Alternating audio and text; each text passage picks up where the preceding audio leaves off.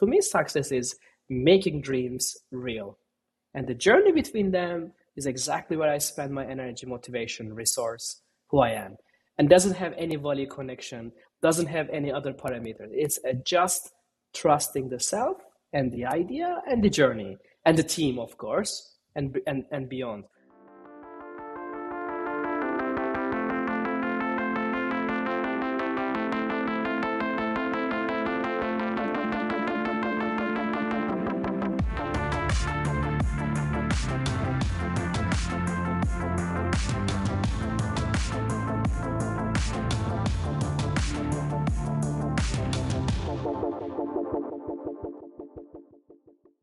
Man, I think that one of the things that I love the most about whenever I'm in your presence is you exude a beautiful energy. Beautiful energy. Yeah. Yeah. Where does this come from? This energy that you have, this beautiful energy. Thank you so much. I think for knowing myself as a conscious human, I guess, since the early ages, for my family, friends, I think I'm like this. Like I keep this as it comes with me since I know who I am, kind of a conscious context.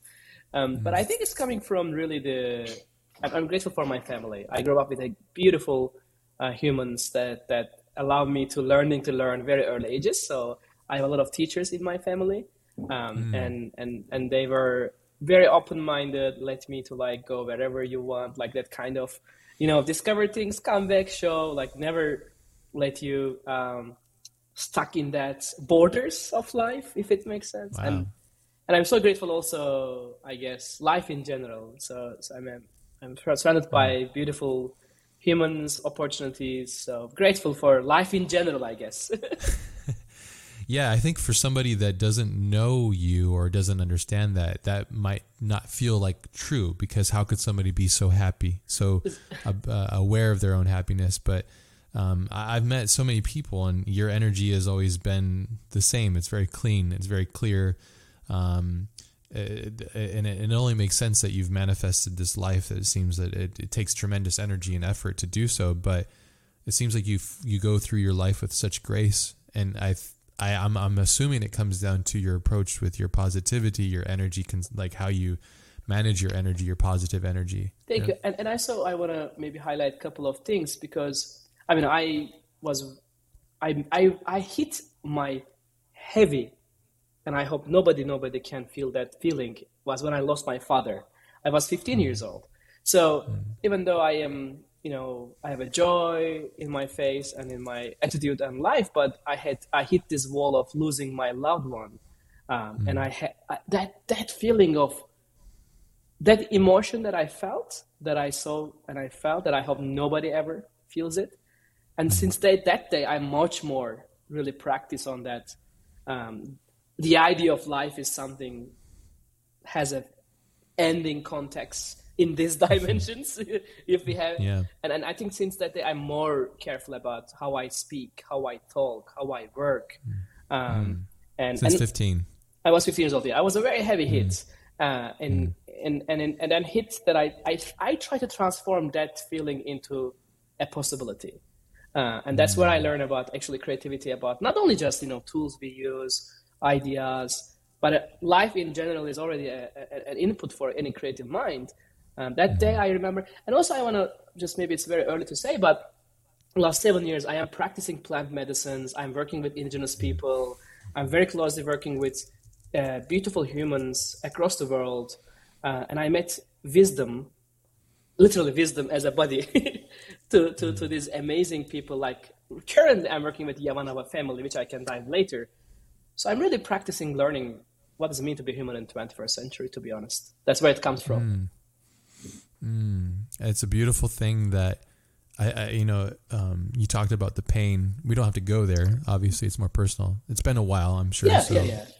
Time heals things, but I think what makes life as a human so fantastically odd is that we don't know the answers to these bigger questions. And when we do lose somebody to this thing called death, it really reminds us how fragile we are and how we're on borrowed time, it also increases the awareness of the beauty of life too. So it's this paradox of thought, Absolutely. And I think we don't always talk, but even the end in this context is a big sort of beginning. And I think the wisdom sometimes comes from not only looking what we perceive, but what it means is way bigger than imagining life, I think, as the journey itself. And I think those are not necessarily saying we need those moments, but when that happens, how to handle is another level of like unlocking the future of humanity's layers. Like I well, I think there's a book that I was reading called let me see if I can find it. I think we've shared a couple of books. I love reading and I'm fascinated because there's so many. This was a book recommended to me by my friend Vitaly, who has got crazy books that he likes to read. But it comes to mind because it's kind of the denial of death. Have you heard of that? Yeah. But it's fascinating because without the concept of death, there is no life, of course, and there's this duality that happens. But it's also fascinating that you took this tragedy and chose. You can go two ways with tragedy. I feel like you can go any way with it. It's a spectrum, right? It comes through you, and then the spectrum comes out. But you can go left and hold on to that, and then say like, this is the thing that damaged me and it's ruined me, and then I identify with this pain. Or you can go, this is painful, but I'm living. My dad is with me. I'm living with him, immortalizing him through my energy. Very true. So. Very true. Very, very true context. And I mean, by the way, like I know life is so unique for all of us, and everyone has different formations in life. But as a teacher, I learned this last 9 years very well that it's really so important to define some sort of parameters in life. It doesn't need to be super deep spiritual. It doesn't need to be super sharp and harsh. But I think defining those parameters helps us to look around us much meaningful and purposeful. How do you define your parameters in your life? Like, how do you set that up? And please continue your drink. I mean, amazing question. And of course, again, by the way, so grateful to be here. First of all, like starting with the grateful context. Exactly. This is exactly what I mean, though, because we've met in physical form twice, and I don't mean to dive into that, but the energy is just like there's certain people you encounter, and you go, wow, like. I just love that. I'm fully attracted to that. I'm a mirror often to people. So if I feel that good energy, it makes me feel good, and then I just want to be in that space. It's an addiction almost, It's a beautiful thing to have. Yes, okay. Yes. Anyways, parameters, because it seems like when we talk, you are expanding your parameters consistently about what you think of our existence and stuff. Please dive into this. Yes. I'm curious about kind of how you're finding that. Super important part. I think it starts with actually super humble, like really from home, the day that you wake up to the way place you go back, like the home concept. So I'm originally from Istanbul, Turkey, where I learned so much. I love so much Istanbul, not necessarily because my family as a city was really inspiring parameter, like literally where the East and West connect, like physically, geographically, emotionally, spiritually. It's a really different thinking, but I think my obsession about physical and virtual worlds starts from the city itself, because it's really like you witness every morning when you go to school or job or work, like you witness, wow, I am from, from Asia to Europe. And like that's a very unique, fun feeling. There I learn about the importance of like how the lands are separated in the earth context, but actually it's just geographically. Like if you go beyond that parameter of like, all right, here's a water, here's a land with that. And so I try to disappear. I start this to kind of, for me, the borders disappeared, I guess, in that context. So become a human across the world, respect the cultures, respect the religions, respect every parameter of other people. That was the first parameter, because in our family, we have truly all the like religions, all the like different cultures. That was a very number one parameter. Like start with that. Everyone is the same. Look for similarities, not differences. And that was a really good parameter. And then I applied this idea to my practice while working with art or design or engineering, doesn't matter.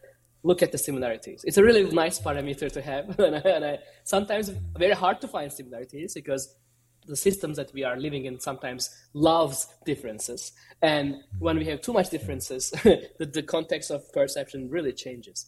So number one was very helpful. In the design school, at Istanbul, I was very fortunate to. So I'm not coming from a wealthy family, so we don't have any option to like go to a private school.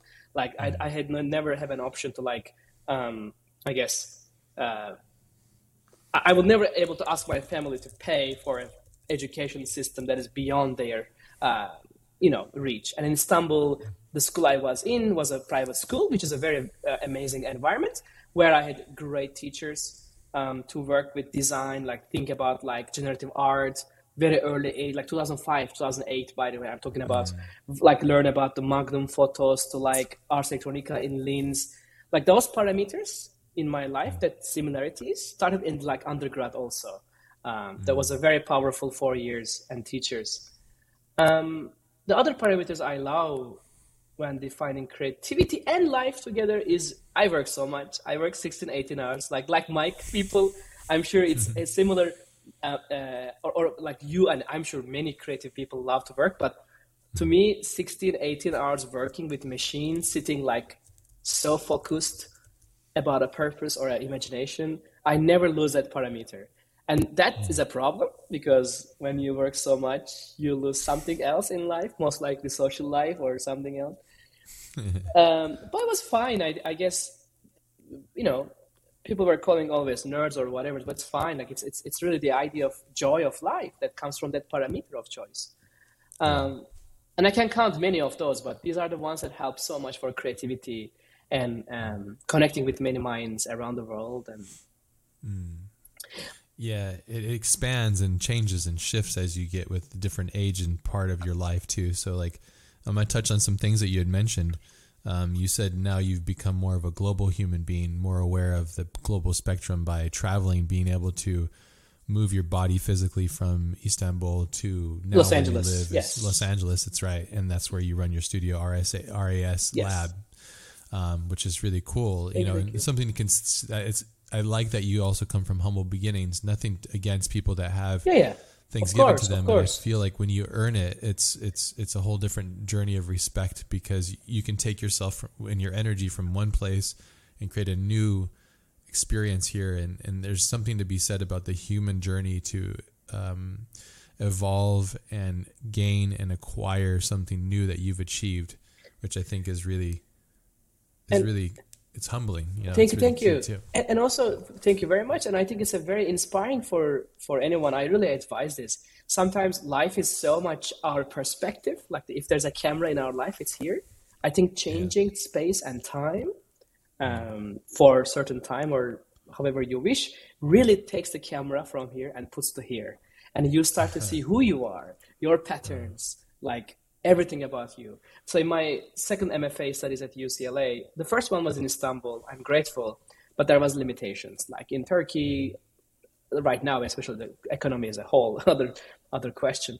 But there was limitations. Like when the ideas are beyond when the dreams are bigger than the society, I think it's a very ultimate first step. Like, okay, how can I achieve these dreams and where is the best location and culture? And I'm really grateful for United States, also in California and Los Angeles, like step by step, because I think what I was planning to do can only happen in this geographic context and the people around, because I was really into culture, yes, into light and space movement. Like I had some heroes, James Turrell, Robert Irwin, Dan Flavin, Frank Gehry. I love, of course, Hollywood. I love the Silicon Valley. But the UCLA, like where I got my second MFA, I have so many great heroes and teachers that like Casey Rias, who invented processing with Ben Fry in like late 90s, who started creative coding literally like as a hero, and working with him for 2 years, learning like programming with him. I mean, these are like really very big opportunities that creates the fundamentals. I'm using motion graphic world of like 2000, I think, I started like using C4D and Houdini and VVV, like all that softwares, but I never use them with that context, like since 2012. Like using them in the beginning is something, but using them with the school context, like the mentorship context, that was a whole different thinking. Interesting. Yeah, there's so many layers to this. Yeah. It's cool that you've And that also makes me happy because, to be honest, I feel like America gets criticized. Americans get criticized. I think, because I think we're the biggest target a lot of times in the world because we're the loudest usually, and we're the youngest in a lot of ways. So we're also very powerful. Our economy, even California itself I think it's top 5 economy in the world, which is crazy. That's just one state inside of America. But it's nice to hear your love for the country because it is a place that I do believe that if you come here and you work hard, it isn't easy. No. And there's a lot of chance given to this, and there's a lot of things like luck that's attached to it. But if you work hard, you can establish and cut out a manifestation of life, which is totally agree. Pretty rare. It's nice to hear that though, because I feel like I feel like people are attacking that idea of what the dream is, and I get it. It doesn't work for everybody, and some people come here, they have a bad plan, and then they blame the system on it. So totally agree. And I want to just be honest also, like I was very fortunate. I get the Fulbright scholarship, which is an amazing opportunity for people in foreign countries, allows you to get some certain funding for your school, for your basic income, very, very, very basic. And you can really survive that 2 years. But the system doesn't allow you to go forward. It asks you to go back. So I got this scholarship. It was amazing, some money. And I said, wait, I am starting a journey. I have no idea what is next. Like, how on earth I can sign this paper that tells you to go back, before you start a journey. So it was a very hard start.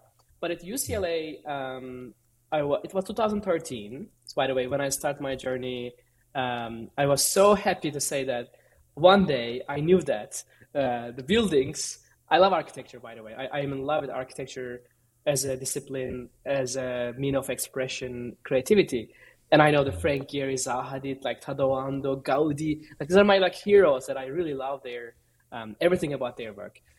And the first thing in 2013, by the way, as a student, of course, coming with a very humble hardware and a software, there was no way to create too much impact in the installations.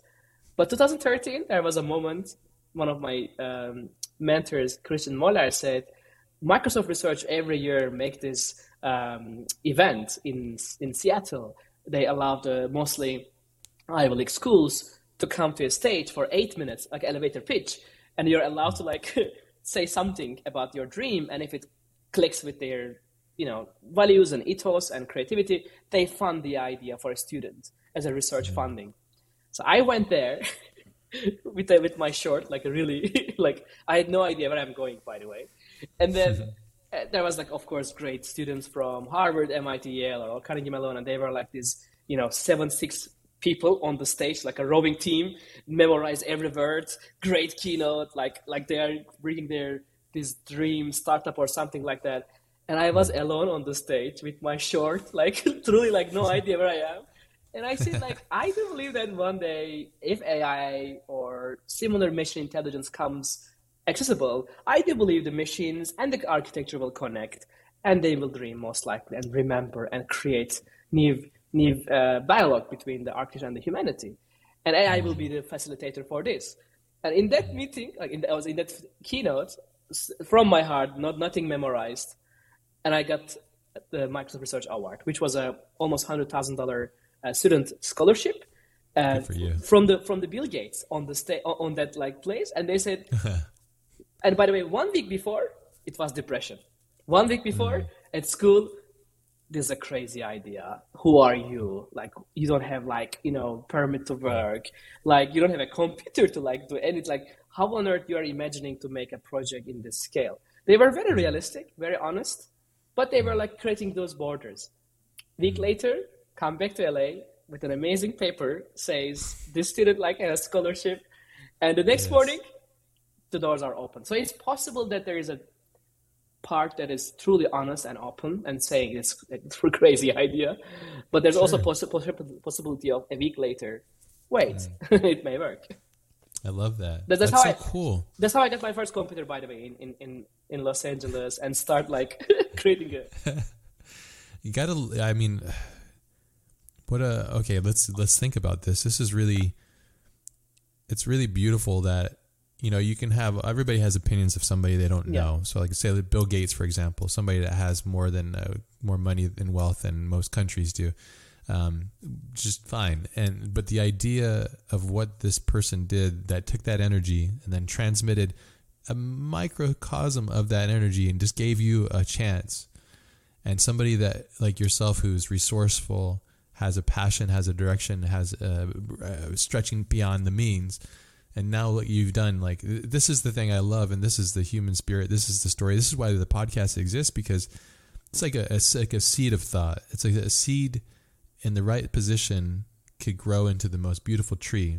But not all seeds do that. But the right ones that want to do it, want to show themselves, can, and it's all choice, And there's something there's a saying that I know you probably either heard in your soul and yourself, or you've discovered yourself, or somebody else has said it. But it's something I found independently when I was like a teenager, is that happiness is a choice. Yeah, it's so hard, especially when you're depressed or you're questioning yourself or you're growing or you're challenging yourself. But to say like happiness is a choice is so difficult. But it seems like you've decided to say, okay, I have this opportunity, I'm going to do that. That's fantastic. It seems that's really crazy. And then you get your first computer. Yeah. Like, you've gone through this journey, it's like you're just riding this wave. I mean, I'm so grateful, because that's a turning point. Because in my literally letter of intent while applying to UCLA, I was literally explicitly talk about, I wish to have a studio that I can practice in creative context, but it was a dream. And for this reason, I do believe that practicing on a real case, such as Walt Disney Concert Hall, the home of LA Philharmonic, the Frank Gehry, the cultural beacon for LA, literally the cultural beacon. I mean, like the Sydney Opera House for Sydney, or Eiffel Tower for Paris. It's like a very important building. But when you dream, you don't think about the layers, right? Like, I never talk about Frank Gehry as a hard to reach, or LA Phil, the world's largest organization that, by the way, I didn't know that in that time. LA Phil is the most probably successful performing arts center in the world that ever produces amazing music, theaters, opera. Like, I didn't know how they are so, somewhere else. But when you think about a dream, they're all the same. Frank Gehry, I can email him, no worries. LA Phil, there should be an email on their website. Of course, nobody replies you back. But yes. But it's possible. It's a possibility, like, that makes you alive. And that time when you are waiting in the dark, that's where we need the energy. Like, that's where we need that motivation and purpose. And I agree that that's area where people are giving up.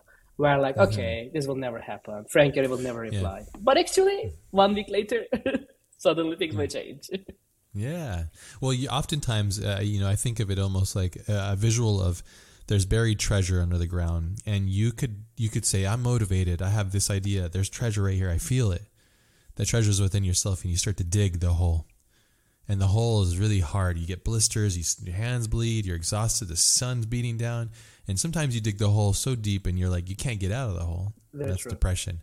But the thing is, you do eventually crawl out, and then you see and you go look down and you go, that was a waste of my time.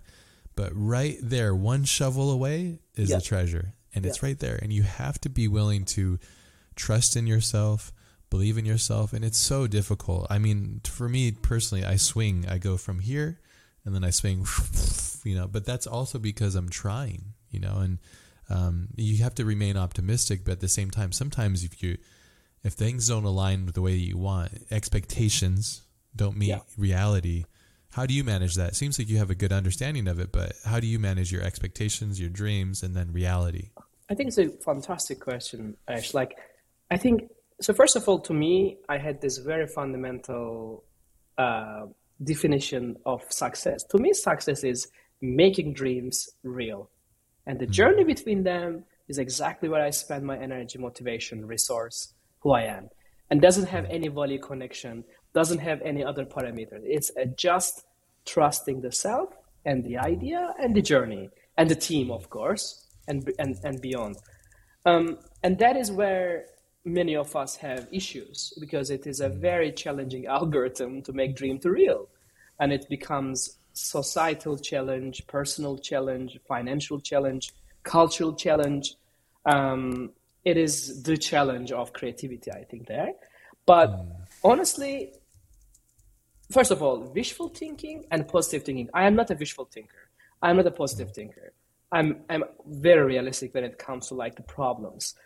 even though it's good to be positive thinking, but doesn't have any function at all, because sometimes that creates the illusion and the delusion of like not necessarily acting or thinking, and create that illusion of like, hey, it will work. Like, how on earth it will work? Like, did you do that? Yeah. Like, you know, that the self-questioning is very important for any creators, I think, any creative minds who have been, I think, going through any sort of challenges.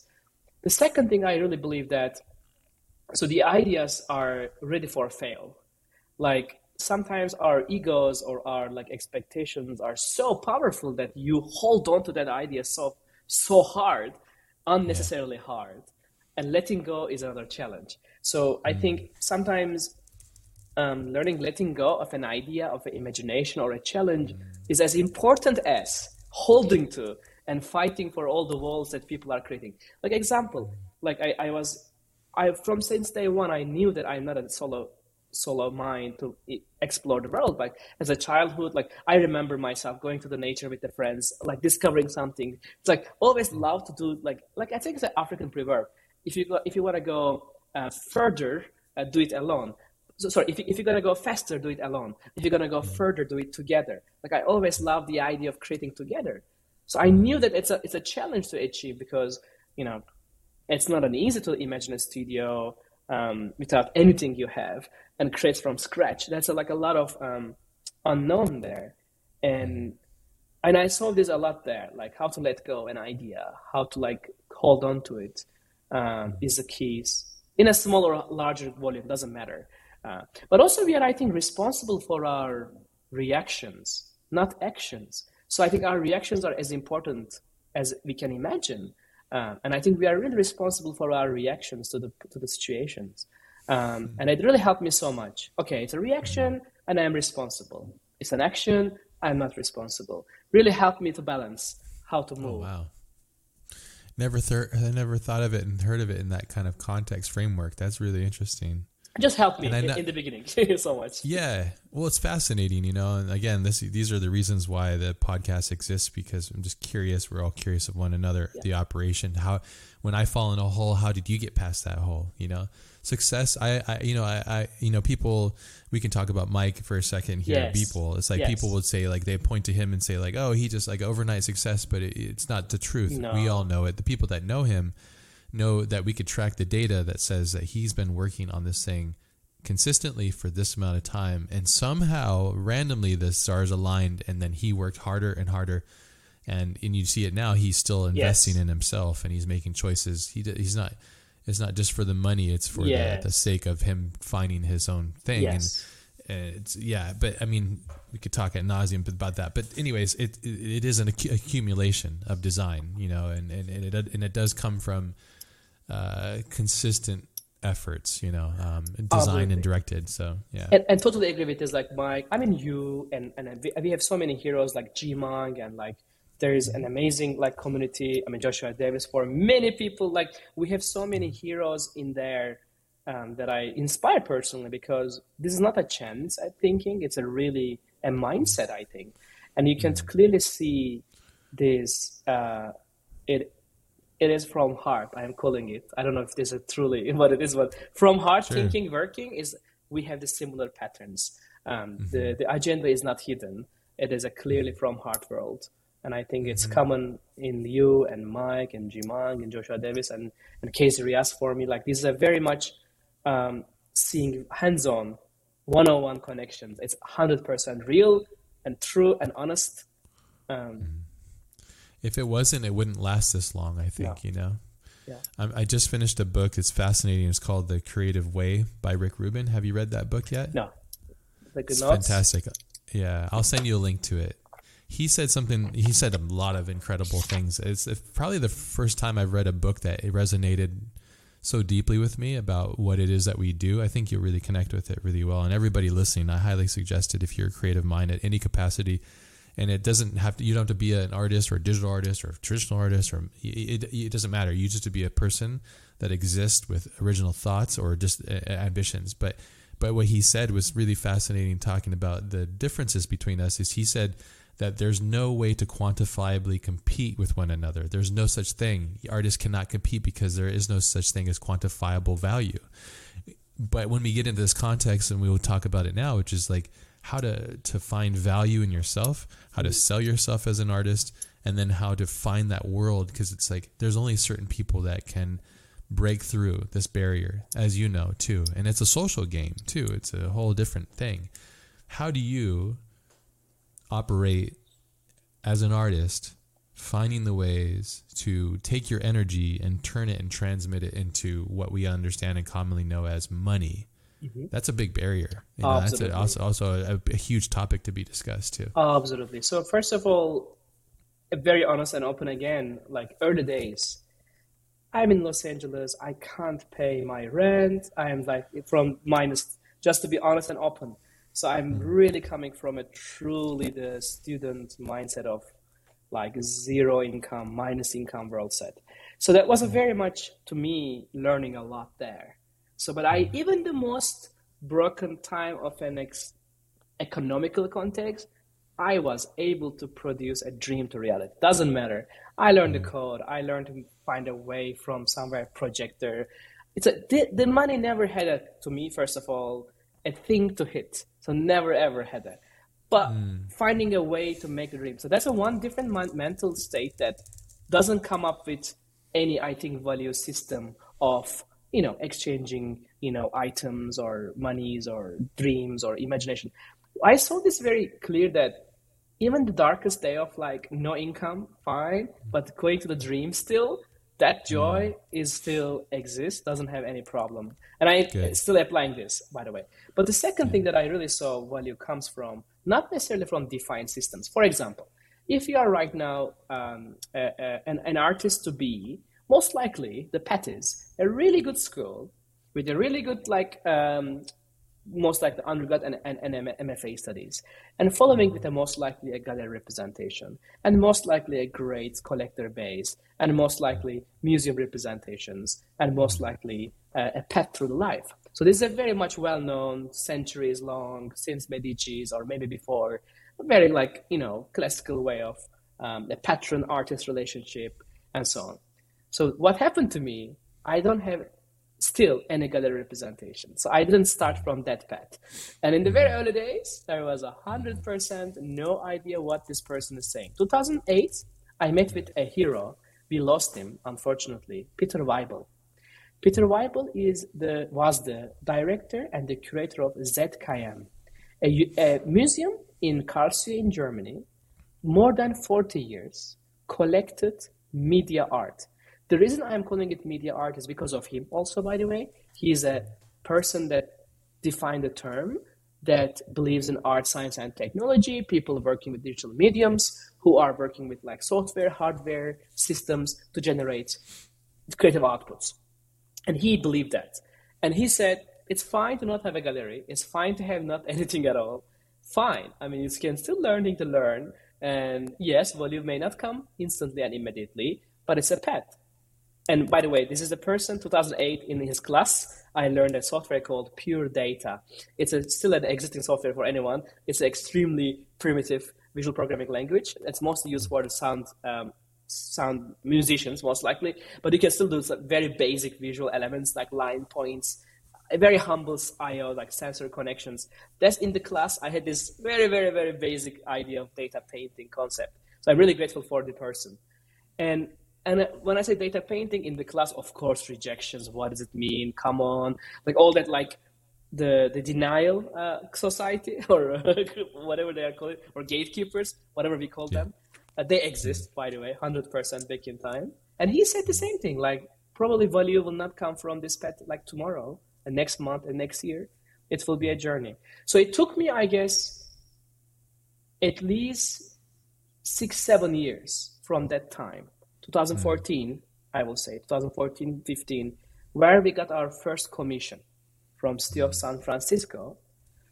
And it was the first contract I signed, and it says, what happens if I die? And it was a very unexpected contract. It's by the way, it's a public art project. By the way, another hero in late 50s in the United States. There was a movement with the public art, meaning every single building, every single real estate investment are forced to give 1% of the entire development to the city, And city regulates a group of like, I guess, a jury from minimum 20 people from different disciplines in the city, and they vote for the best idea. And many artists are applying for this. It's a very well-known public art request for proposals. Of course, there are great artists, hundreds of thousands of them. And then if your idea wins the jury or the idea of that specific context, you're allowed to use the budget to make art. So that was my first really encounter with a financial model that allowed me and my team, that was 4 or 5 people, become an entity, a studio. So it took 2008 to 2014, 6 years, to be honest, to really understand. And since then, I will say NFT space was a whole different respect, change. Yeah, because it was very nascent. It was very early, right? And it's, I mean, it was there, but it wasn't as prevalent as it is now. It's just common knowledge, and it's like it. Most people know what they are now, and also blockchain and all those kind of things, which is a whole nother topic, you know. So 6 years. So having the persistence and the fortitude to go, okay, I think this is going to work, and then, you know, slowly scratching it through, and that's a lot of patience. 6 years. Oh, it was a very, very minus across the like any charts, any like it was always beyond minus. Below the line. Of course. But again, it was not because of that, because the idea was imagination about the outcome and innovation and discoveries was never aligned to the value at all. And to be honest, that hits so heavy to know that there is not too many people in the world really appreciates this type of thinking. And in the art world, very honest and open, there was a time period that still, I can exist, rejection to digital art and rejection to like creativity with tools we use. Yeah, I mean, as I experience it, there's extreme gatekeepers everywhere, and and to be fair, to be on their side, they're there to make sure that whatever's coming through this filter has a true intention. Yes, and some of them are not right, but some of them are, and I think the true ones that are smart, that see, okay, this is another human following the pursuit of human curiosity rather than following the pursuit of money, which it's hard to decipher because a lot of it is just like a Game of Thrones. It's like a House of Mirrors. Everybody's kind of fakely saying like, I think this is that, I think that is this, and it's all opinions. How do you know what that person's doing? The only way you can really tell is the time. This is how I understand it. If somebody was just doing the thing that they were doing before all this happened, and they had full true intentions and didn't have these things attached to it, their intentions were to be curious human beings. And that is something that is of value to society and culture as a whole, because there's not this other thing attached to it. But as we both know, to be an artist, you must have to be able to pay the bills. And this other part of it, there's a whole nother mechanism. The real trick, I find, is how do you not lose your soul while going through the process of doing this, you know? And that's a whole other thing, you know? So very difficult. Totally agree. And I think as I mentioned, like 6 years of, you know, understanding the valuation of systems and so on. And from there, after that, even, again, I was very fortunate to work with Silicon Valley as like, you know, Google, Intel, NVIDIA, you know, Siemens, Epson, but they weren't like there for logo movement. They were like really there for, here's a like, you know, I think similar to like a Medici's, like in the Renaissance. Here's the best pigment, best brush. Okay, here's like algorithm, here's the compute, but that's it. They don't like disclose anything else. It's not a shortcut at all. It's just here's here. Like, do you see any different thing than a product service? Is there anything here that is beyond that? I mean, this mindset, I think, a kind of a renaissance in my mind. Again, now it's more clear with generative AI, but back in time, when it happened, I was like, okay, this is interesting. It's an algorithm you use for that, but now it's a question is about creativity. Are you like, I was questioning, damn, is this like genuinely, like, is it from heart? And actually, when we unfold this narrative a little bit more, it's very clear that the same pattern of, I think, renaissance. The tech giants are now helping creatives in the similar way, but across the world. It's happening right now.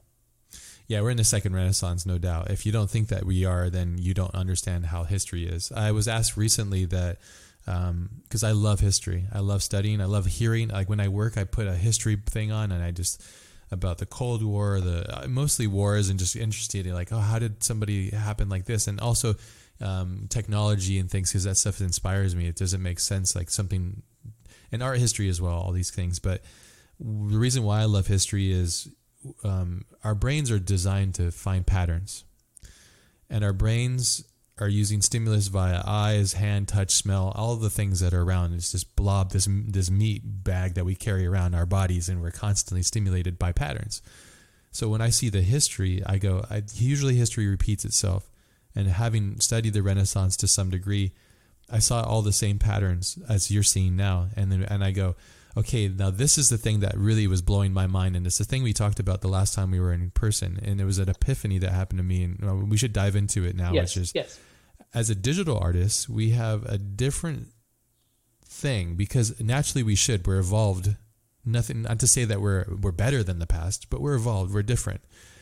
As digital artists, never has art been this connected to a nascent form of currency, blockchain, and all that stuff. Never, ever has it ever been. You could say, oh, well, art was attached to trade, which is another form of exchange. Yeah, and it was. But it never has it been attached to something so purely new. And that makes it very volatile because it is unproven. And people with Ethereum and all these things and all these other currencies that popped up that have gone up and then died or have their life cycle and stuff. So that's one of the things. The other thing that's crazy is our art is directly attached to commerce of technology companies. Our work is dependent on companies and technology. NVIDIA, all the companies, Intel, all these things. Because our partner in crime for art making is the machine. Very true. And, you could say, okay, well, an artist in the past would say use a medium such as a paintbrush or something. I'm curious what you think and whether you agree or disagree. I'm curious because, like, this is my own kind of hypothesis. Because I'm like, totally agree with this because I mean, it's exactly. It's to me there's a third thing. So it was the currency of things, which makes it very volatile, because our art is now attached to something that could be very dirty. And could be very volatile and could extremely, because like we went through an artist cycle. We just went through a whole movement in a year that should have taken a decade. Every month was a year of a pass, if you think about it, because it went so fast. And I think it's because of the internet. Oh, this is the third thing. And this is something I know that you love, and I want to get deep into it with you is AI. This is the first time. And depending on what your terminology in regards to what artificial intelligence is, I don't think like what we're seeing now is technically AI, but it has so many signs that it is a sentient being in a lot of ways, but it still isn't its own self-thinking thing. It's getting very close, and I can see people are freaking out because we are we're on the brink of no return in a lot of ways. But so I think it's those three things which makes digital art so weird. It's and every day it changes. So it's the currency, it's the AI, and also being connected so directly to companies and technology. That makes it so wild. It's never happened to artists ever to be this exposed like this and to be this connected to it. Yeah, good and bad. It is a perfect, I think, analysis. I totally agree with Ash, because in every step that you mention is, I think, one of the reasons we are in this medium of Renaissance. Like we are literally defining, creating, living in it at the moment of that change. Respect to any creators, respect to any artists working or designers with any tool. But I do believe that digital tools and their outcomes, software, hardware related things, beyond I'm talking about the conventional tools, I think we are all a part of that tree that is growing. The thing that I don't know is ever happened to humanity is being conscious of what is going on. Like in my mind, it's not even possible. It's going so fast. Yeah. I mean, we are literally on a very fast plane, and sometimes people are asking to change the motor, which is not right. It's just going. It's Good analogy. It's really like that. I think I use the ocean as the analogy. If you're, it's almost like people are standing on the shore of the ocean and they're criticizing every molecule of the ocean breaking. Yeah. That's not right. But then they're not seeing the ocean, and then the wave comes and hits them. It's like no, you're looking at the wrong thing here. Yeah.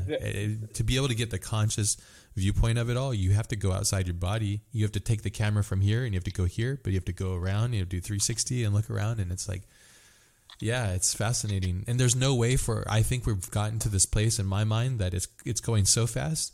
There's no way for the human mind to even comprehend to catch up. It's gotten past us.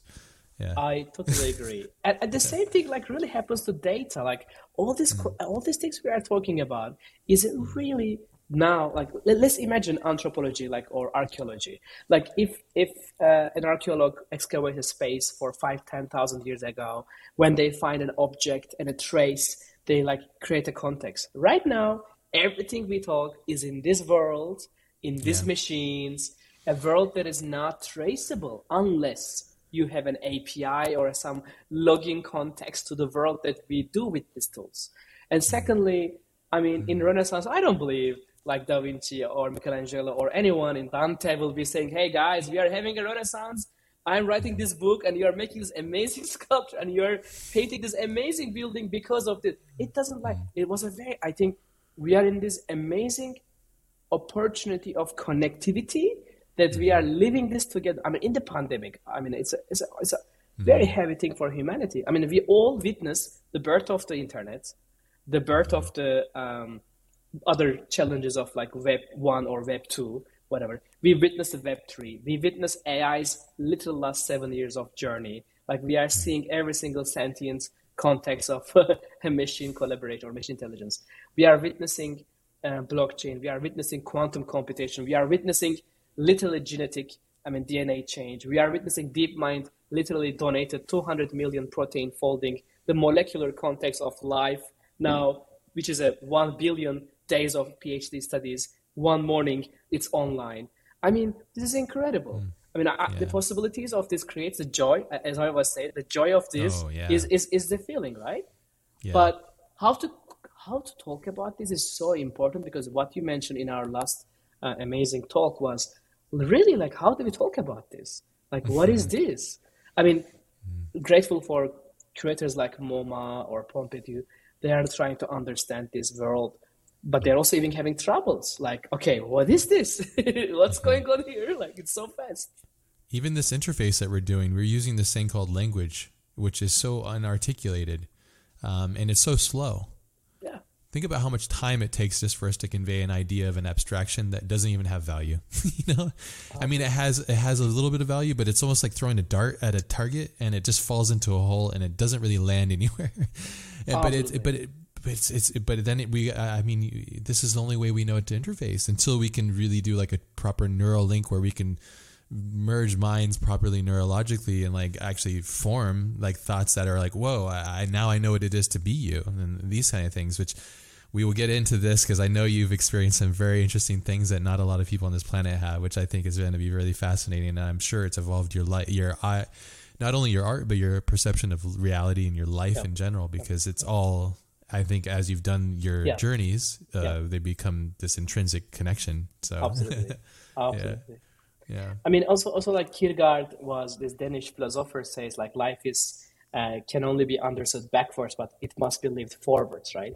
I mean, it's a beautiful context, like late 80s, he was talking about this. Now we are in the 20s, I mean, the 2020s, and exactly the same mindset, but everything we discuss and talk is in the form of data. Like now, even we discuss this in this virtual space. It is, I think data is the fundamental world that we, I think, all need to somehow understand and narrate and be a part of the, distribution, responsibilities, politics, and structures. Because that's also why AI is here right now with us. But this is very interesting to me. When I think about AI, what really makes me more inspiring is, ideally, everything that right now AI brings to us is our collective memories, things we've left behind, in a Reddit forum, Amazon like reviews, Wikipedia, or whatever it is. These are our like stuff that we left behind. But while we are living behind, did we know that one day it will turn into a sentient thing and come to us as a collective intelligence? I don't believe we had that context at all 10 years ago or 15 years ago. No, I mean, this is how fascinating it is and wonderful it is to be a human in this situation at this point. I mean, because I didn't know, even if, I like to think about these things, fantastically think big. I didn't know we would see this in our lifetime. I think that we're living amongst an immortal human being at this point. And that's fucking crazy that there's somebody on this planet that could become immortal. And not with their body, because the body breaks down, right? But I'm talking about programming data to the memory. Yep. And then living in the cloud as an immortal in form of energy, So, and literally crazy. Yeah. Literally, I think we are so lucky that we witnessed the birth of internet. I mean, William Gibson says that we are the mostly last generation knowing what is real and not. Physical and digital. That's true. A huge perspective. Yeah. I mean, it's huge. Right. Yeah. Like 2 decades later, someone just starting their life, and the day of their birth is logged, and entire life is logged through sensors, machine decisions.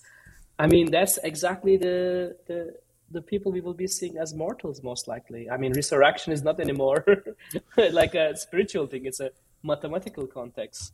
Yes, and it's just a matter of time too, considering, and also like things like CRISPR and all these different kind of advancements and things, and I don't know, stuff is fascinating. It goes way over my head. I'm just more or less fascinated because it's, I mean, as an artist, the way I look at it is, we're given this body through DNA, but our minds are this whole other thing. And where do these ideas come from? What makes you, when I say no to something, what makes you say yes to something, and how does that decision happen, and we don't even understand how the human brain really works. We have a very, again, I think so much of what we do is like throwing a suggestion in the dark, and then sometimes it maybe lands and just, oh, okay, that's interesting, which is fascinating. It's the same thing as like dark matter in space. It's like, what is it, and how come it takes up so much of our space? We have theories of it, but theories are just as abstract as a lack of experience. Basically, we're trying to reach the abstraction, but using theories as a construct, which is also not really the truth. It's kind of the truth, but it's not. We're just, again, it's so fascinating what paradox. You mentioned. Exactly, a beautiful paradox, because I think it's a poetic paradox. Yeah, because, very poetic. Yeah, absolutely. That's a nice way of looking at it. Absolutely. I mean, so when so if anyone interested, there's an amazing professor, neuroscientist, Anil Seth. He has a great TED Talk about consciousness. And he says consciousness is a controlled hallucination. It's a beautiful explanation. I've heard this. Yeah, it's a beautiful way. It's a controlled hallucination. Not for everybody. Some people have, obviously they have, there's a spectrum of human experience. Thankfully, for the generalized, the mean of the experience, for the most part, we think it's like this, which is a controlled hallucination, which is, I remember when I got really into, it wasn't string theory, but it was multiverse things. And I was like, okay, now what I realized is, as a digital artist, I was like, they're saying atoms, but I was like, what about pixels? Yeah. It's as close as we can get to something. And so I was like, oh, these are the same thing. They're the same terms, but now we're talking in different contexts of mediums and how we experience energy, So, but as he says it, it's a beautiful way of saying the same thing. And a more like, oh, that's kind of poetic. It's like why we love poetry, because it's like, or why we love somebody saying something unique, because it makes our brain go, oh, okay, that word is synonymous with this pattern structure in my brain that connects to this, and then a new firing of neurons goes, and then stimulated, which is fascinating, because the brain your mind is designed to be stimulated. And it should be through curiosity, Absolutely. And I think, like, if we, I don't know how this makes sense, but I mean, still we don't know what its consciousness is. I mean, someone says it's physical because when you hit your head, if you lose your consciousness, it's physical. Or someone says, like, it's in the molecular state. But to me, like, if you think about particle or a pixel, that's our language. But it's also molecules. And the molecules in a reality. Like if you think about, we can look at the particle system. We can think about like whatever computer graphics defines that universe. But you go here to science, And then they said, yeah, no, they are molecules. Because this is the amazing, I think, thinking. Like everyday tools we use and the things we do is something. And when the like art, science, and technology connects, there's a new perspective comes in, a bright light shines in and says, oh, I see molecules. They are like shape-shifting with intelligent behaviors. What, like, you know, this is like exists, the same human in the same planet. Yes. But anyway. It's like languages, like, you know, in French, it's something to say "I love you" is different in English. It's similar, but it's totally different. You know, it's just context. I have a big question for you that Please. I wrote down that I think would be I'm really curious of your answer to this. Sure. Can you think of three? Maybe we can drill it down to two things. Two are if you had a fantasy and you said that AI would do this for humanity, what are the three top things that you hope that AI, and it could be bad or good, but whatever you've thought holistically, because I know you've thought about this. What are the three things that you hope the AI does to help us evolve? Yes, I think three things I can, from my heart, number one, since I am dying to do this, since I have a, I guess, purpose in the creativity, is finding the language of humanity. A language that is like light, like nature, a language that connects and have a meaning and have a purpose across the planet Earth. In an indigenous mind, in a civilized mind, a scientist mind, artist mind, everyone can understand. I don't know if it's possible. It's a crazy idea, but I do believe that if there is something to make it happen, it should be the AI. The second one, I know it's a very much hard to imagine world, but I do believe that AI is the only solution to create the most objective perspectives. Even though it's a mirror for humanity, it's a horribly challenging to say, oh, the data is biased, I am biased, data is biased, we are biased, there's no way to make AI objective. But if there's anything that in the existence of the humanity, I do believe this will be most likely AI. And the lastly, I don't know, it's a little bit more fantasy, but I do believe that I hope one day we can touch our memories. And that's a very challenging imagination, and it takes probably a whole civilization. Yeah. And it might take a century cycle to acquire such a thing. A century cycle on the upswing in which we are at now, which is These are my three true wishes that beautiful. I hope AI can be helpful for us. They're huge and abstract, which is why not? I mean, that's beautiful. I was like, I can't wait for AI to help us politically and economically, globally. Yeah. Because there's no reason why we have this old system. This system enriched, let's just say the democratic system in America, it's so polarized now because of social media and all this crap that's happened and all this deep fake crap that's happening with people, like moving people's emotions and swaying them in the wrong way and dividing people, which is, as you grow up and as you understand the world, the more you can connect and empathize with one another, the better life becomes. And but I get it. People have opinions and they have triggers, and it's very hard to manage these things. And we all have our bad days and so on and so forth. But with AI, I was hoping like, okay, it would evolve and manage to make a better version of what we exist in now, which would be to make a better life for everybody by making a better system, because the democratic system worked really well in the beginning because there was only like 10,000 people, you know. But when you're talking about the amount of people in the moving systems now, it's like we've outgrown it, but we haven't realized we've outgrown it, you know. Just like I love vehicles, but I know it's wrong. It's not accurate. It's not good what we need to move our bodies through space and time. We shouldn't be using fossil fuels. We should have stopped that a long time ago. But it's an industry, and I don't even think electric cars is not even closely the answer either, because it's like there's no infrastructure for that, and also where does all the batteries go when we're done using it? So and we don't only know that because we're not thinking further, you know. And it's like maybe hydrogen, but it's like, anyways, this is all that stuff. But let's talk about this language of humanity. I have an idea in theory. We should dive into this because I'm really curious about how we could do this. Language is a form of, I think it's a. If we let's dive it down to the core in my mind, and I'm curious on you too. Language is conveying empathy. Is that what it is? Is it maybe? Yeah, absolutely. If you distilled it down, I think it's a fundamental communication of everything. I call it like that because everything means now as we humans, we want to communicate through empathy, sympathy, and all sort of the family of, I guess, constructs our reality while it holds our culture, our beliefs, our like emotions, identities, governments, and like a whole thing. But the language is, to me, is something we only discover it because of our culture and because of its own borders and closed circuits.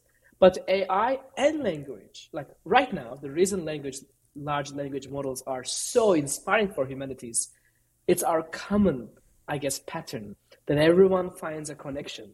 It's not because of an idiot search bar. It's because of our intention to communicate, finding human in non-human. When I say that, people are laughing, but I think it's really finding human in non-human.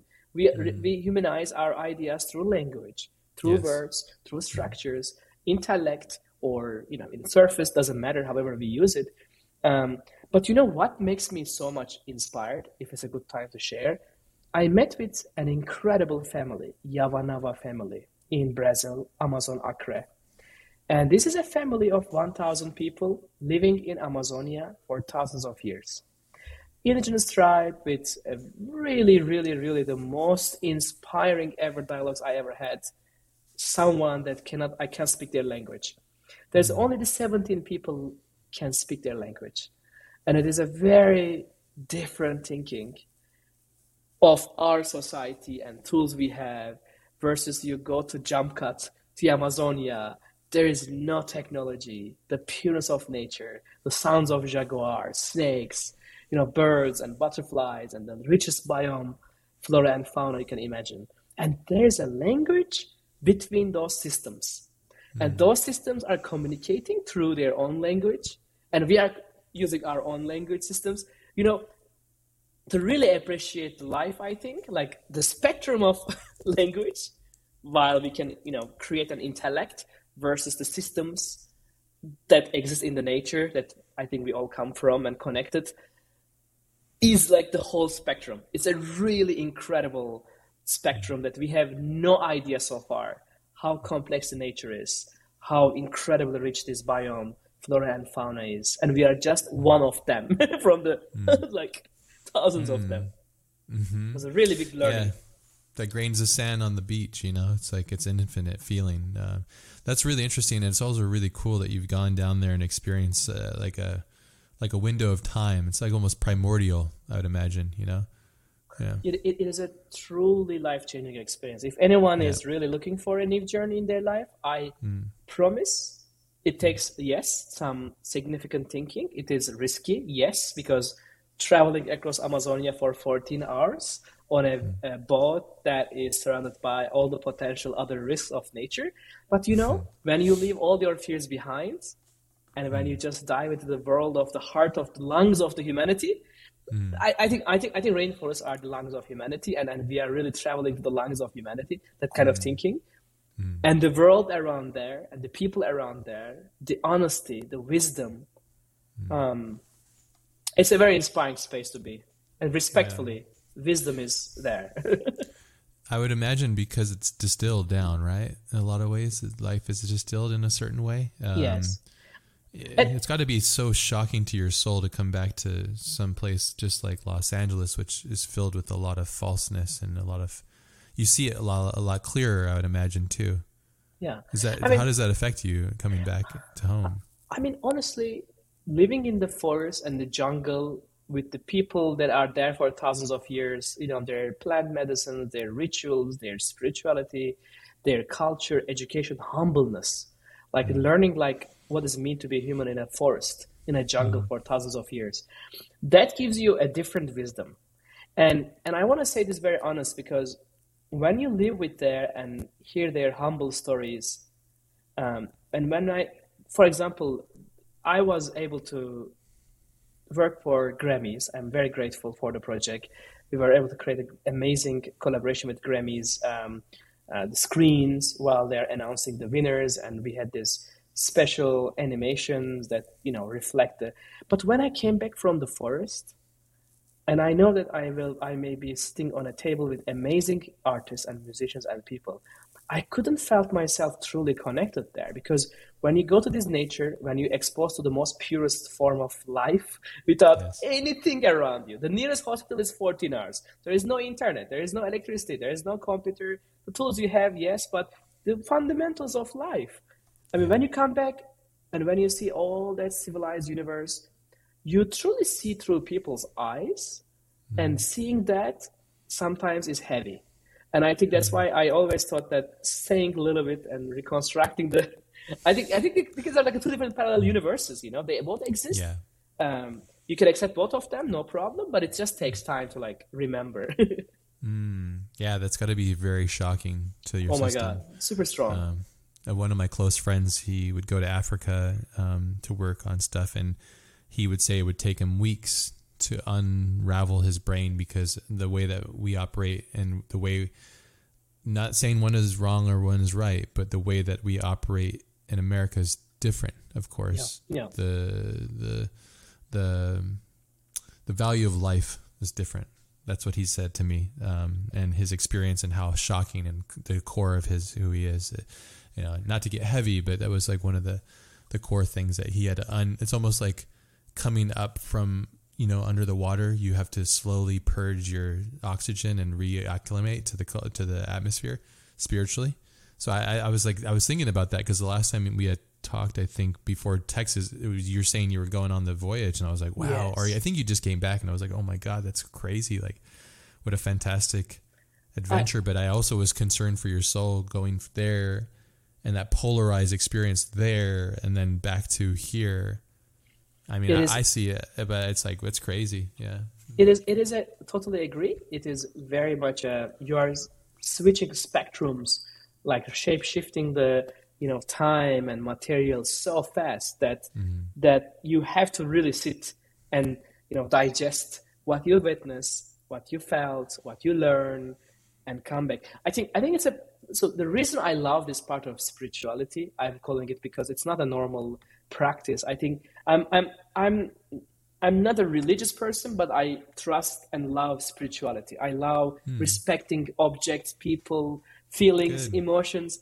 And I do believe that to practice this, you can still work with nature. You can still work with, people, and meeting with them across the world, and then ask their opinions about the life and learn from that. That does not in a Wikipedia or a Google search engine exist. Like these are like things that you have to go and learn and live the experience. I do believe that they are the ones that gives us the biggest growths in our lives. So chasing them and turning them into a value and respect is one of the best learnings that I can heavily advise anyone who are feeling and getting a calling from the nature. I totally believe that it will make a major change in your life in a positive way.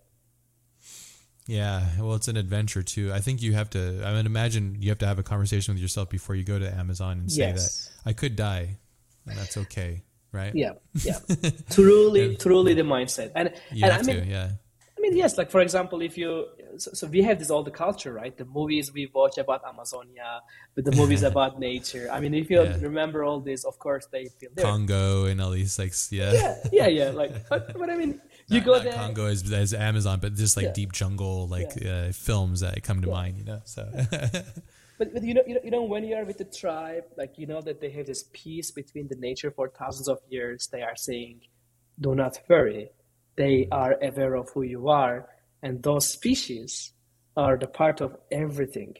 And when they give you that fundamentals of life, that jaguar you hear will not attack you. The snake you heard from your Wikipedia that you think is the most dangerous animal in the world will not bite you. And they give you these basics, and then it's just okay, this is an information that they live it together. And then all your fears in life, you start thinking about how many fears like this in our lives we have. Can we do the same thing? Right? And fear-based decision-making is very flawed because we're all subjective to it, and I do it all the time myself too. It's why I like to push against that wall. Let's go back to this language concept. Yes. I think, I love it. These segues are incredible. You're perfect guest for this show because we just we do tangents. I love it. So if there was a form of language, if you distilled it down and AI could help us with this thing, what if like in the future there was a way to, instead of using this language, right, we're using English, and but what if we could connect somehow via some sort of energy, like there was and like almost permeate mental like wavelengths or something, like. Wonder if that's it, something like that. So yeah. So like right now it's all very archaic, It's like you look at a piece of art, it's all subjective, and you think you know what Rembrandt was feeling, but you kind of get an idea. You feel a little bit weird, but there's something about the way that person saw light and showed you their thing, which is also good. But what if you could feel it? Like, what if you could go into the memory and feel it? I wonder how it could do that. Yeah. Yes. That's what it is, though.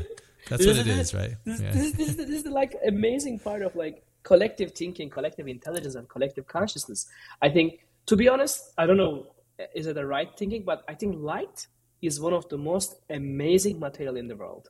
It can be wavelength, it can be particle, it can be spiritual, it can be like, vital to survive, like photosynthesis and many things. So I feel like if there's a material in the world can allow us to do this, I hope it's a light, like a light form, and it can shapeshift and create this dialogue. Now we have a pen and paper, later we have a keyboard mouse, and then most likely Neuralink style conscious context, and then somewhere.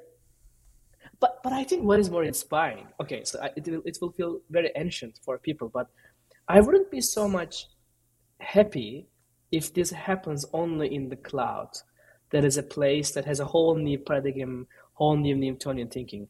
I love the magic and opportunities and possibilities in this Newtonian reality we have, like this world. And this hallucination. I think this is more like fun than you have this conscious model in the cloud. You can do whatever you wish. Yeah, but then you can do anything you wish. But what about this we have? Yeah, well, that's really that's the game we play, right? How can we transcend and how can we move? You look at people like, there's a guy like Elon Musk exists, and he's sharing the same currency as us as time. And how is he doing all these things? We'll love him or hate him. He's not a perfect person. He's a human being. He's got flaws, but it's very fascinating that we're living amongst a superhero almost in a lot of ways. We have people like Michio Kaku or all these people that have like fascinating thoughts in their approach to life, which is really fascinating. But yeah, I think this is a theory that I'm curious what you think of this as well. And this is something I've been thinking about since I was a kid. I always, aliens, the concept of an alien or a UFO and all these things, and people say there's a little green man or all this kind of stuff. I think that's some sort of maybe that's true, but I think that aliens, if you see, I don't even know if I should use the word aliens, maybe something that we don't understand, because we're on a dimensional plane of 3 dimensions.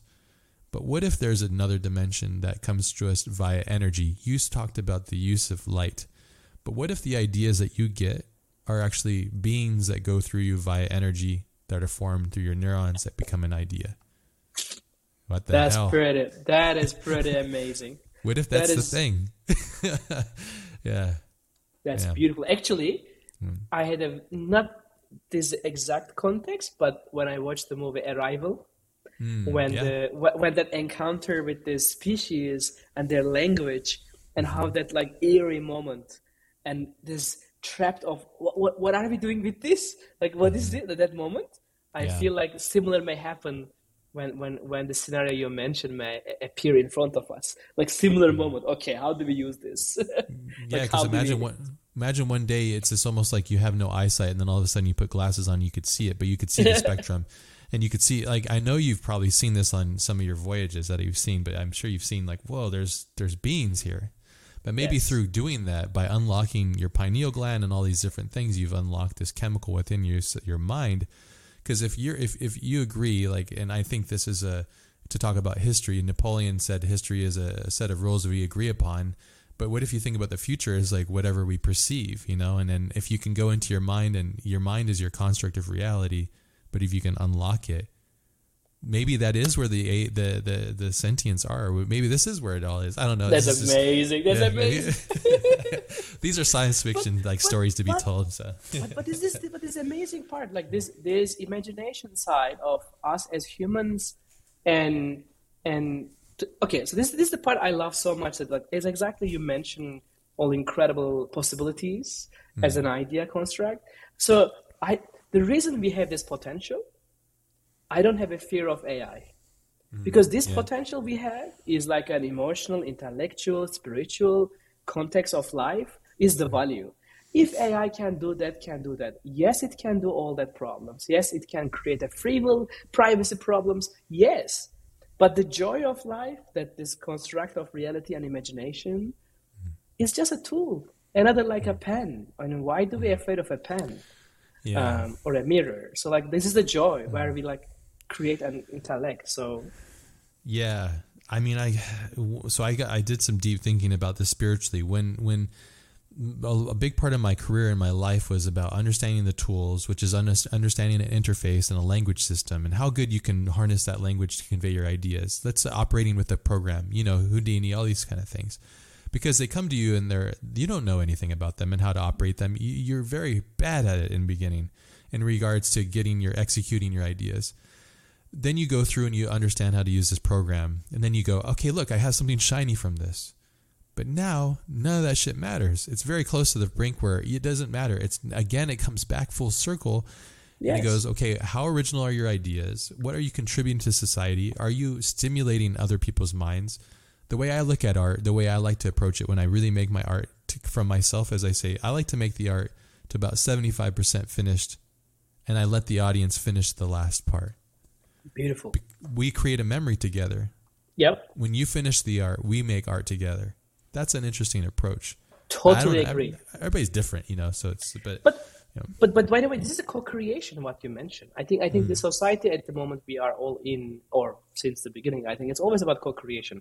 I mean, what is originality, right? We are all on the shoulders of many giants, like you many times mentioned this, and then I mean, it's just an idea. It's just a different form. I mean, imagining that like. Here is the original idea is really good luck with that person who is that amazing respect. But, you know, this whole co-creation of humanity across the centuries, decades. I mean, I believe that what you mentioned, like completing the work is a truly thinking also in my practice. Like I do heavily believe that when the work touches someone's mind and soul, if it's possible at the same time, I think there's this magic there. And that magic is the completion of the journey, of the creativity. That's communicating on the spectrum that you're hoping AI does. That what we use, potential hallucination, drugs, or whatever, these other things to kind of go into that other dimension. Yeah. This is what you're talking about, right? Yeah. I mean, basically, what I felt, I mean, I am personally tried psychedelics for just truly from a nerd scientific context. I have this tendency to learn and research. Thanks to, by the way, I want to recognize one amazing human, Adam Gesley. He's a professor at UCSF. He's a really powerful and truly innovative neuroscientist. He is creating games to cure depression, anxiety, ADHD for children to any age. He is a beautiful human. And he trained me and my team 7 years ago how to use, brain signals, fMRI, DTI, and other sort of data sets like biosensing, basically, to recognize feelings and quantify emotions and memories. I hugely advise anyone, if you're interested, please check his work. What is his name again? Adam Gesley. Gasley. Amazing professor. And he's a truly advisor and supporter of the journey. I mean, with him, by the way, he's also doing incredible psychedelic research in California with his team. They are quantifying the effect of AI art, quantifying visual art. They are like really pioneers of their field. Wow.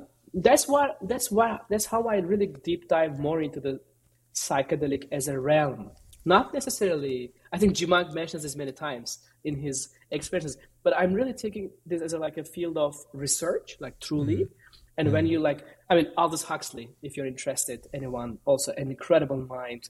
And in his book, Doors of Perception, it starts with an amazing word from William Blake. If the doors of perception were cleansed, everything would appear to human as it is infinite.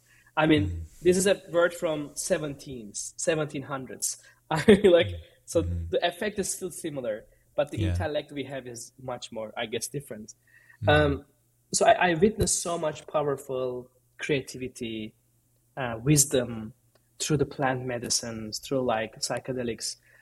It's not a practice of, I would say, leisure. It's a practice of spirituality. It's a very different thinking. It really gives you much more value. It requires so much reading, learning, respecting, but it really provides a whole new world. To many people, I'm pretty confident, are already transforming themselves in a positive way. I think we're on a second renaissance too for these kind of things as well. I think in the 1960s, a lot of this was destroyed socially because of the Vietnam War and Ronald Reagan and their whole campaign to and also Timothy Leary, I think, went way too hard into like kind of almost weaponizing this stuff too. And so it's fascinating that you're using this stuff as a form of study, and you know, because I think there's a lot of different ways to approach these things. In my experience, is like you can approach it for self therapy, for escapism. You can abuse these things, but if you really hone in on what's happening and why it's working, and then why you're doing it and why you're trying to understand these things, I think that's really fascinating, and it's also very responsible too. It's because these things can. You could come back not the same person. So let's be super careful about this because I mean there are different ways of exploring this universe, but if you look at, so that's one of the reasons working with tribe in Amazonia is like with the people for thousands of years practicing versus in a hotel room with weird context. Like they are so different. So just to be sure, it's very careful. We have to be very careful. They are very powerful. They are very strong, and they need wisdom. They are not for just, hey, let me experiment. It's not a thinking like that. It needs spiritual thinking. It needs intellectual thinking. It needs respect. Patience. And then, exactly. And then it's a whole new universe to practice. Do you think that humanity as a whole would benefit from experiencing these things that you've gone through? And why would you think that if you think that? Okay, so it's an amazing question. This, 4 months ago, I was very fortunate to make a project with World Economic Forum. So it's a very interesting place for anyone. So World Economic Forum is a place where pretty much every nation and their presidents and their decision makers, powerful people coming together for 3 days in Davos, in Switzerland.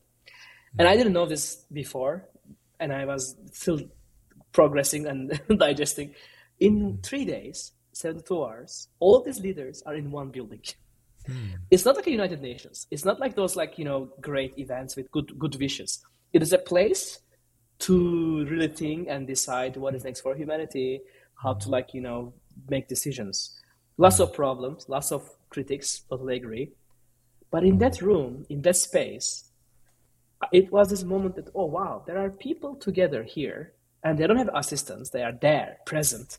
And by the way, if you want to meet those thousands of people, it will take probably decades to make the Zoom calls and emails, impossible to connect. Sure. I think they were there and present.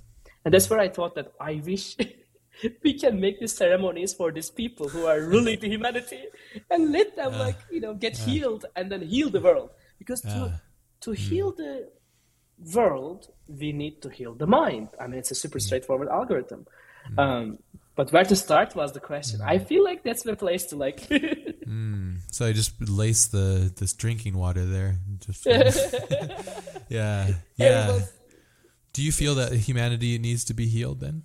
I think so. We need lots of healing. We need lots of What's the biggest problem healing you see mentally with people in general nowadays? I think understanding and being in the present is a very big challenge. I think many of us are going through personal worlds. Being present is a big challenge. Like we are designed to be present, but the systems and the tools and the life around us not letting us to be present. The system and the purpose of, I guess, human conditions are already disconnected. And that's what I learned in the forest. When I go there, I always remember you can't not be present there. Yeah. Yeah. Well, there's no way, I did jujitsu for about 7 years, and there was no way you could not be present while doing jujitsu, right? Because it's a life or death trigger. And for a person that I have such a busy mind, my mind is constantly going. So to silence it by being present, wow, it did so much good for my brain, but it was also hard on the body. So I'm like, damn it. So I'm like, my body stuff actually is good for my body and also good for my ego, all these things. But now I've been doing cycling, which is a different practice because it's a different thing. But I ask myself, what part of the path did we get lost? And I think a lot of these things come from. I read a quote the other day that I shared with everybody on Twitter, which is a Roosevelt quote, which he said, "Comparison is the theft of joy." Wow. What do you think of that? Isn't that so beautiful how he said that? Beautiful. I totally agree. And I think we have multiple layers in life that our ages, our practice in life, wisdom, I think. So first of all, I think the wisdom is taking information into a knowledge and turn it into a wisdom, right? And I think that is a predictable pipeline. But I think what is very hard is in between stages being present and being focused and being alive.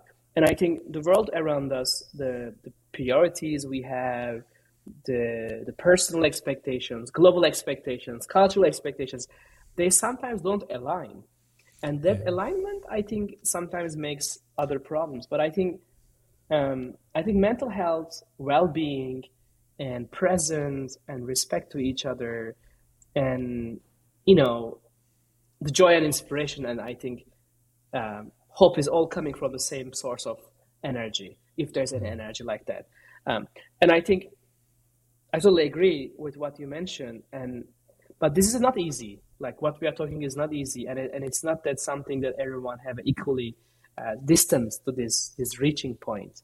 And in my work, what I felt sometimes, I don't know how it happens, but when, let's say, an artwork travels to Berlin, to Hong Kong, to New York, to different cultures, they are not like same at all. Like they are really different cultures. But I'm seeing similar patterns happening. Someone sends a message, hey, I lost my loved ones last week, and I found myself in this artwork, and I found myself, connected with something different than me. I felt healed, so thank you. And I can send all these personal messages. And this happens really across like different parts of the world. And the more this happened, I really question this. There are many reasons probably happening. But when this happened, it really challenged me so much to say how I can do that more and how it can be a thing to really be, because it's not an intention when creating the work. I know that I hope it's good for humanity, but it's just a beautiful wish, not necessarily for anyone. But I think what I want to say is, I think pixel and voxels, doesn't matter, can still be things that we can communicate. They can still carry spirituality. They can carry our words, intentions. And I know that sounds very weird for many people, but I do believe it is exactly happening. We just don't see it yet. Yeah, well, how could we see the thing that's invincible, But we feel it. That's what art is. It's like when you listen to a music or a certain wave, a certain frequency, like I like really hard, heavy music, but I also love beautiful, quiet music. And I love the spectrum of feelings that it gives me, that emotional piece, and I think that when something goes through you, through space and time, the energy of somebody recording some sounds and then putting it through your ears and then going into your wavelengths, it's like, I think art does the same thing, Totally. It's a huge ask of yourself, and that's a beautiful thing. And thanks for sharing that people have that are dealing with trauma, that are dealing with the thing that you said earlier, the thing you would hope nobody experiences, the pain, the pain and the loss, because it's psychologically and socially, it's so detrimental to the human psyche to lose somebody that you have a firm connection to. But again, as you mentioned too, it also helps you evolve and realize, oh crap, I don't have so much time. I need to really get to it, and I need to make the best of it. When I was younger, my best friend died, and the day that this happened, I had epiphany. I said, now I don't live for just me. I have to live for him. So every move, I need to make it prolific. I need to be big. I need to do it so that he's with me and we move forwards through planet. And then every time, as we get older, we lose more people. And it's almost a curse to living long, but at the same time, it's the same time, it's a choice to carry the burden or not, Absolutely. And I think that's an incredible point, because these things are also realized that what we do and why we do, and that purpose in life and the impact in life becomes more visible. Like, it really makes invisible visible, truly. I mean, those pains or those challenges. And I really felt this so much in my dialogue with the Yamanawa family and the tribes and their thinking about life. It's just so similar. Doesn't matter living in an advanced society or living in the most private, most simplest life ever you can imagine. A simple hammock between two trees and then nothing at all. Not so different. And knowing that gives the comfort zone. Like knowing, that's one of the reasons I think like going back to fundamentals in life really helps so much to really analyze who we are, where we are, why we are here, like what does it mean? And I think these questions are a whole, the framework of life, if there's any like software correlations. Like it really helps so much to connect and reconstruct realities. It's beautiful. I think we're on the rise of human consciousness. Mental health is really something that we're starting to realize is a big thing. Yeah. I don't know if you've heard this. I might have said it in one of the past episodes. You mentioned that you listened to some of them. One of the things that I've discovered personally, spiritually, that's really it's kind of shifted my perspective on a lot of things. But one of them is I realized that I look at social media now as cigarettes were in American culture back then, when it was like everybody's like, you smoke a cigarette, it's okay, it's good, even if you're pregnant, it doesn't matter, smoke another pack, all these things. And didn't realize until later, because I think as humanity we move so slowly that we can't see what's happening.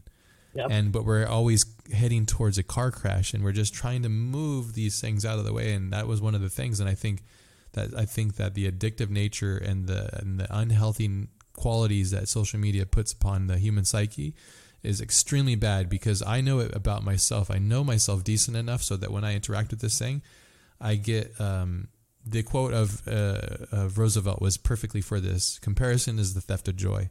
So when I use this thing, I'm comparing myself as a mirror. Exactly. And I'm accomplished in a lot of ways, more than most people. Not to say that I'm better in any way. I'm just saying that I've accomplished a lot of my goals. And I feel this way. So how is it a person that's starting out? How do they feel? That must be horrible. This is very unhealthy, and I think it's very, because it's very bad for the soul. Because and you can't help but doing that, because it's like stimulating you, and it's a dopamine drop.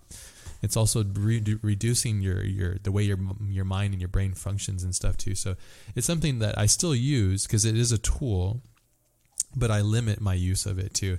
And a lot of the times it's mostly just me sending silly things to friends, It's just like, yeah. But I should fill that time with other things, and that's just discipline, But anyways, I totally agree with that, because sometimes, I'm teaching at UCLA for 9 years, similar group of age, and I can clearly see that in many of my one-on-one sessions with students in the last 4 years, truly about this new comparison culture. And I said, like, one of the reasons I'm using social media is for me, it's an exhibition, like a place to put a work, or a place to, like a gallery that exists, that I don't share my personal, like, too much moments. I mostly share the work. So I don't really, it's a place to connect, to be honest, the world, but not necessarily have any other function. But like, for example, when those networks are creating a psychological impact on us, especially young ones. I think I heard this so much pattern now happening. That's a really hard to manage and fix problem, because it becomes this pattern of, as you mentioned, comparison. And a comparison is a so limited vision of life. It's super shallow perspectives. It's just one simple feed of a one algorithm's boring machine decisions cannot be your life. Like knowing that for many people takes so long. Yeah, so And you just that see a false version of something too. It's like the movie Rocky. The most important part of Rocky was the months that he took to train to become a better yes, version of himself. But they just make it a montage and they quickly go by it. We want to romanticize the idea that you the wake most up and hardest part. you can hit a button and you can be successful. But this is a false lie that's been told Yeah, too many times. yeah, And that's good that you teach, yeah, because I think it's also important for those that learn need to be teaching, because teaching is the form of understanding, learning about yourself. completely. Yeah. And it's difficult to do both of those things, but yeah, And yeah. and I think sharing is happiness sharing for sure. But I mean, what we share is so important. Like Yeah. it's not just that simple words because it gets so chaotic in life if we don't have the context. And one thing I just want to say, like I'm again practicing this public art idea so much. It's because public art is not a place for a gallery or museum. Public art is a place, everyone, anytime, no door, no ceiling, no barriers. It's just there. It's just exist.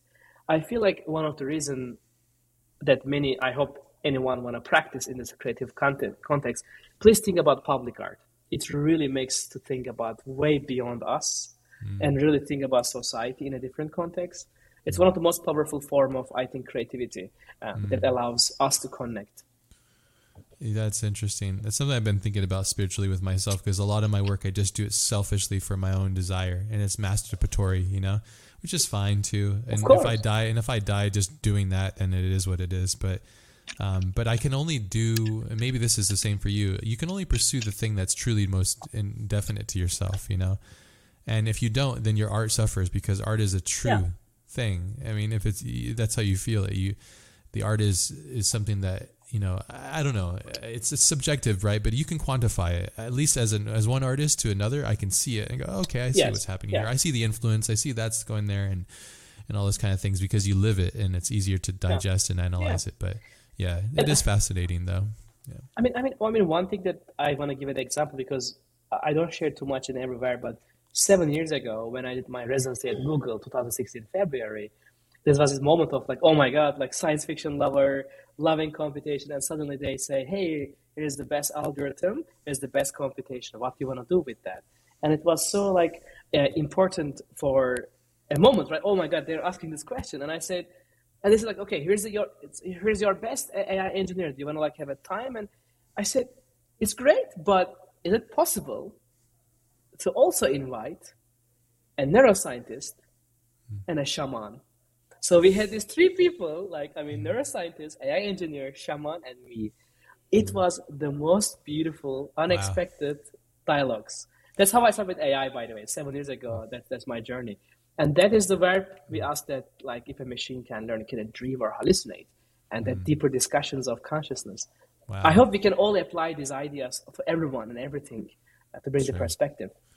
Wow, that sounds fantastic. So that's very, it's very clever. I don't know if that's the word, but it's very clever of you to say, we have these ingredients for this soup.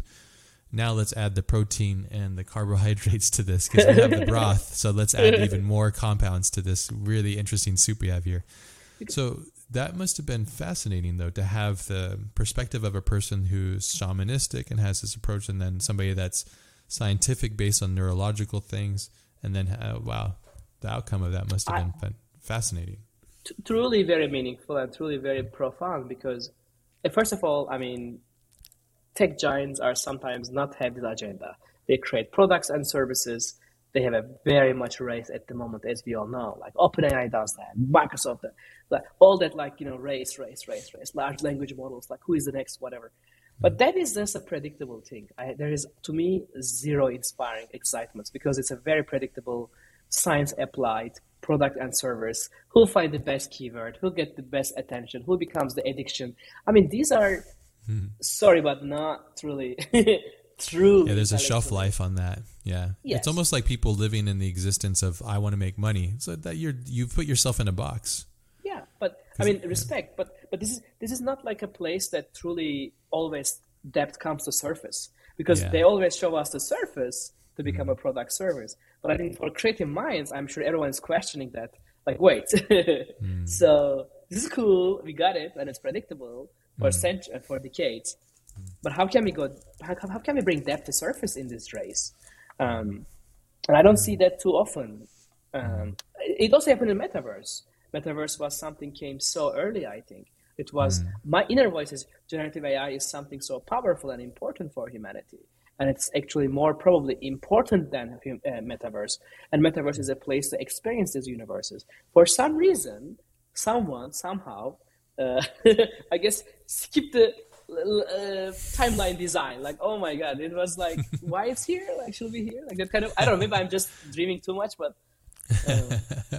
Well, timing is so important too. You know, timing in art is so. You could have the most fascinating ideas, like we've just said today. Your idea of AI being used to help with language, form a new language model that's universal, which is a huge idea. A language that is not what we understand it to be. It's a whole different spectrum of experience and existence, which I think is fascinating.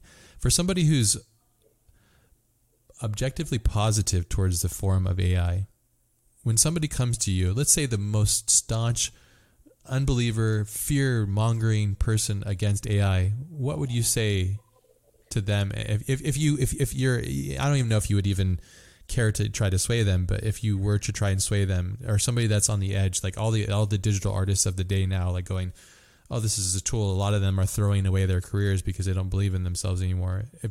What's something that you could say like that would help distill their fears down and be dismissed? Yeah. So first of all, I totally relate and believe and support and respect anyone believes it's a threat for their practice in creative space. So I'm not anywhere. I have zero answer for someone have a fear. I just relate and I respect and I listen because it's a true. It's not like a paranoia. It's a real risk. It's a risk. It's quantifiable risk. So I have zero word for someone saying, hey, by the way, it happened to me. Someone's work, he said, I spent 3 months on this amazing concept, and my neighborhood's child comes with an iPad and says, I did the same thing in 3 minutes. Like, of course, it hurts this human. I mean, there is no single way to answer this question. And the second thing, privacy and free will, there is no way to answer this. It's possible. But my guess is the chance is 50% of everything. Because AI and human and machines, AI and humans, these tools and their potentials are 50% can go to the, I still give the humanity truly 50%. 49%. Nice. I hope it's a good thing. But 49-51 majority. but it's 100% a true risk. But I think the same tool for someone who have an incredible creativity and generative imagination through these neural networks, it can be a powerhouse. It can be 100x that human who is creatively ready. Now, to me, that person brings millions of x to his or her their practice. Wow, now I can do that. Now imagine me doing that. I always felt that because I honestly can't draw and properly, but I always enjoy compute voxel pixels through geometric and algorithmic thinking. So to me, it's a kind of extension of really a pen because I have a limitation personally. But there I found the possibility for people who saw the possibility and create opportunity, which is possible. I think it's a whole game changer. Practically, emotionally, neurologically, I think it's an extension of mind. Who will use it as an extension of mind is not easy, yes. But I'm 100% aware and sure that the amount of creativity it will boost is unquantifiable at the moment. Writers of writers, thinkers of thinkers, musicians of musicians, artists of artists. We are in this co-creation phase of humanity. Unfortunately, we will have unfortunate moments, but unfortunately, it's also a plane that is flying, and we will not be able to change the motors without without crashing. that's Yeah. that part. Yeah. I this is funny that you came up with the 50-50 thing. I've arrived on the thought that AI is both death and birth at the same time. It's killing and giving birth, and it's a beautiful thing. It's a life cycle that happens at the same time infinitely, which is it's killing off a lot of things, which, let's be honest, and your the way you politically responded to that was so damn good, where you said that you respect the worry that people have, because I do as well. But you have to ask yourself spiritually, why am I doing what I'm doing? Am I making a pretty picture just for the sake that somebody said that Leonardo da Vinci's drawing is good, because we understand that the way that he made the Vitruvian Man is connected to this, the Fibonacci spiral, and it's all mathematic, that we love patterns that are harmonious. And then I wanted to draw something so I could get a like and a follow from somebody because I didn't have enough love growing up. Whatever. I'm just going deep into this. Why is this person doing this? What you should be asking yourself is, why do I do anything that I ever did for the first place? And if you find out the reasons were shallow or vapid or nonsensical, then you should never have been doing them in the first place. So why not let AI do that and let you focus on what it is you should be doing, which is being a great human being, being empathetical, conveying, contributing to society, and a sense of furthering culture, whether you're going to hate on whatever we're saying here, which is valid, or you're going to contribute to the conversation, which is valid, And that's really, I think, is going to be a fascinating thing to see what happens from this stuff. Because it is a two-way street. I've seen some artists they're like an ostrich. They put their head in the hole and they say, I'm not doing this. And then I see other artists who say, this is my tool now. I'm powerful. And I see them going 10x with power. And I'm like, oh my goodness. But they're harnessing it. They're not shying away from learning it. Yep. And it's very inspiring, It's very inspiring. Yeah. Totally agree with you. And I think learning to learn is always a fundamental human behavior that we have to, I think, find a way to do that. Yeah. I mean, and AI is something we cannot unlearn. It is now becoming the part of society. And I think being ready for it mentally, spiritually, physically, emotionally is a part of our life. And I think, but I mean, it's always like that. I mean, artists are always the alarm mechanisms for humanity, and I hope always try to. We're the most sensitive. Yeah. So it's happening, and then we are the most sensitive, and I hope that we can all touch these things before they become product and service. Yeah, it's getting close to that. That's another worry too. Is it being weaponized as another product that's even more detrimental than what social media is? Because social media is still such it's very, if you really look at these things, right, as systems, right? So let's look at like a car, for example. It's so archaic. As much as I love what a car is, and I don't love cars for the sense of what people think I love them. It's an amalgamation of design, engineering, technology, art, science, all these things. That's fascinating because it's a culmination. But it's also very archaic. We don't need to be like that. And that's what's interesting about what COVID did to the human psyche, is it did a lot of bad things, but it also open up the aspect that okay, we can do things through digital form. I've been working digitally and remotely for 15 years. So when COVID happened, I was like, this is the same thing. And everybody around me was going crazy because they couldn't. And I see that because they want the human interaction. Of course, the first choice would be, let's be in the same place together, which I'd love to. Next time we do this, maybe we can do a part 2 and I can come out to your studio, or you can come to my house. Please. Yeah, and we do it in person because there's a different energy, obviously. And I don't even know how to do that and set that up, but I think it'd be really fun. But that's a great idea. Yeah, it'd just be fun. I think it's a great idea. We can dive deeper into these things and get further into it. We can sit there robots like something. We just get into fascinating conversations about just the reasons and the fascinations of things, But I'm also very grateful for what you do here. Also, just want to bring you back the appreciation. As I mentioned, I literally advise this podcast series to all my students who are starting their journey. Truly, very, very, very much inspiring dialogues here. And so many people here share the microphone with you and share their journey. So I'm really grateful that you are doing this, and I'm very grateful that all the voices across disciplines coming together. So really grateful for you and coming together with this inspiring and wisdom and many other things in these dialogues. Oh, well, yeah, you're super kind, and No. I don't know if the word wisdom is accurate. I think it's just Oh, mumblings. it's there. At least I'm speaking for myself, the mumblings of things. But yeah, I think that at least the core is, and I'm fascinated about what we're talking about here is, and the interesting thing that I've noticed between us is we haven't talked about your art practice as much, but more about you and your approach and your mind to it. I think that's, in my mind, is your art. Thank you. Yeah, well, because it's your approach, it's your mind, Yep. your approach to your mind, and your art is a byproduct of your curiosity. Yeah, For all of us. yeah. Well, no, not for everybody, I would think, but in my mind, and my observation of your art and knowing you as a person, your art is a byproduct of your curiosity, and that is truly what art is. And you just mentioned it earlier. We're the sensitive. We're the ones that ping the warnings. We're the ones that make the films that tell the fable of what could happen if we don't go right when we should go left. And all these things in society, and there's no value. There's it's hard to put intrinsic value on a phantom. It's like, how can you value that? It's a thought. But we are getting closer, and with technology, and as we see with digital technology and how much it's permeating where we're at now, it's really interesting watching it. And this is something that really curious of your thoughts on too, is like watching the world of fine art react to digital art. I mean, this better than most people, that digital art and media, this digital medium has been around for a long time. But I think people are starting to put a light on it now because NFTs and then the money. And then people go, okay, well, there's money to be made, so let me just validate it, because people validate art with money. They say this currency.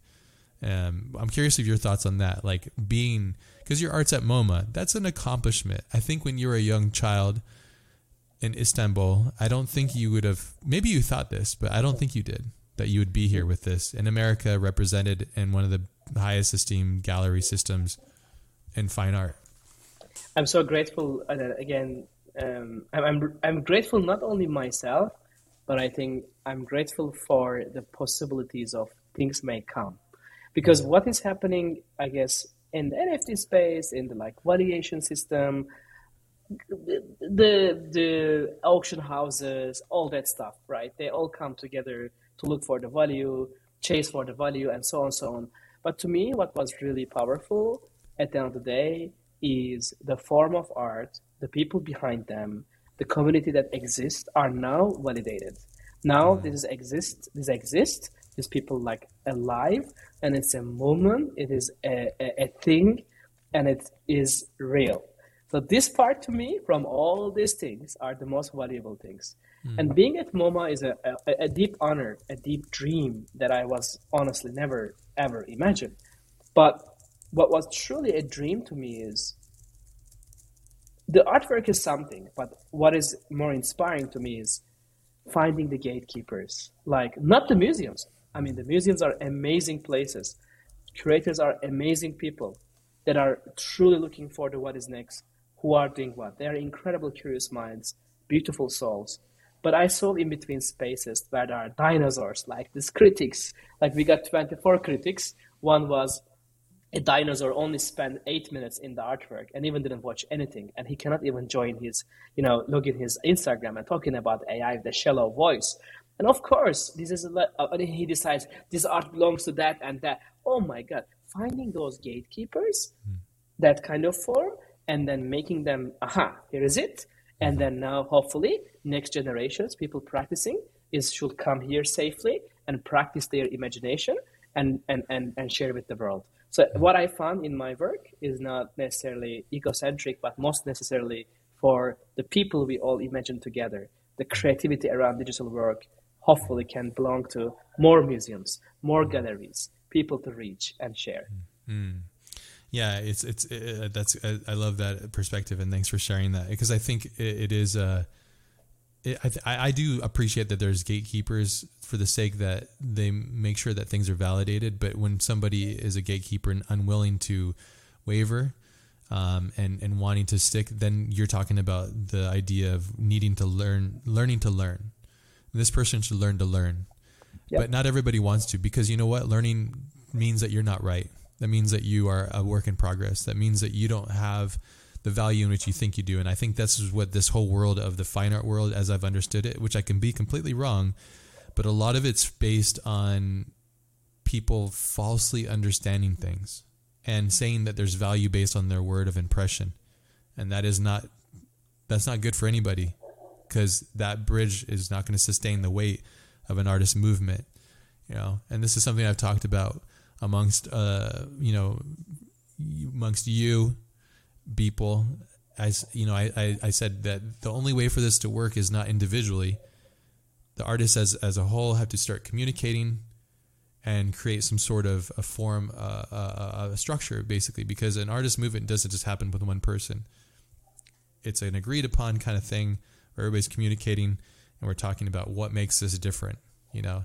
But at so much time, I think it was really interesting, because I do a lot of, I'm sure you do the same thing, studio visits with people that don't know who you are, but they want to know. And I'm sure you've spent hours doing this, because I have as well, which is fascinating. I love it because it's really cool to hear about what these people do and their interests, and why they don't think this is valid, and really ask the tough questions.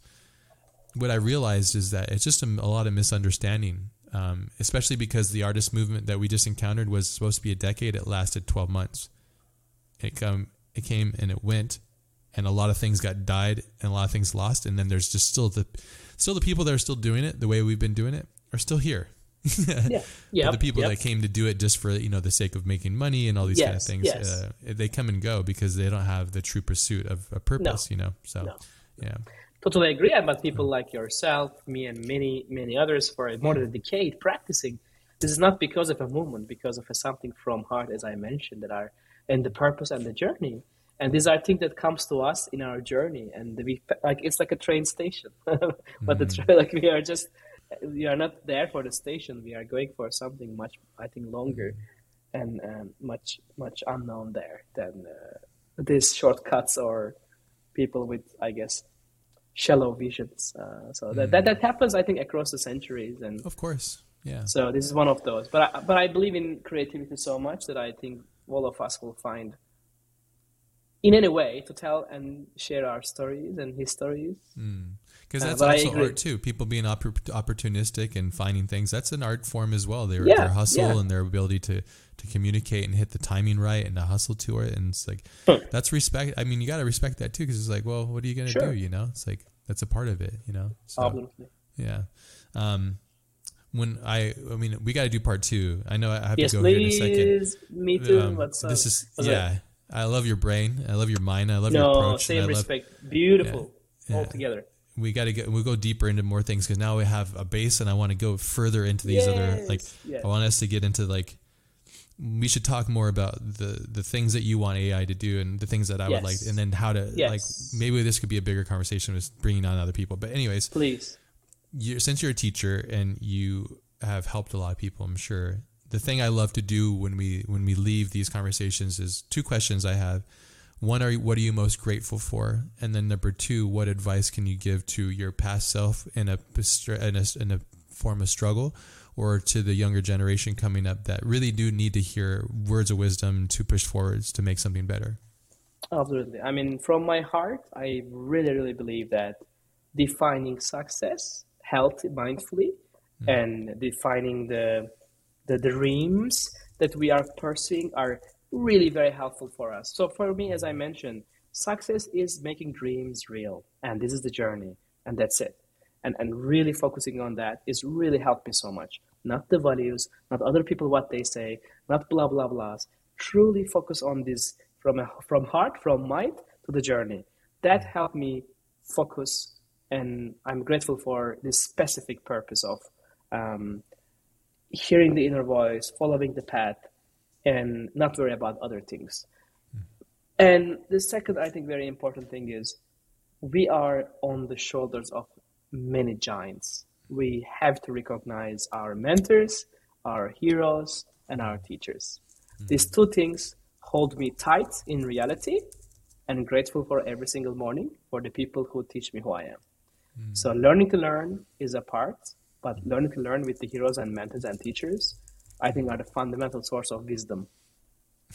Beautiful. Being humbled. You humble yourself. 100%. Because you could, if you don't do that, if you don't say that you're on the shoulders of giants, you just think that you are the giant. Yeah. And that's not the truth, though. The fact is, as much as your ego wants to tell you that you are the gift to the world, and sometimes you can be, but it's not always the case. Yeah. It's beautiful. Totally I agree. love that. I admire you, and I'm so happy for from your my success. Heart. Same age. And you're the person that this stuff should be happening to, and I'm so happy for that. And I'm wishing you nothing but incredible journeys that you're manifesting, and to everybody that you love and everybody that's dear to you, I'm wishing best of health. And and I'm looking forward to our next encounter. Yes. Ready in physical world.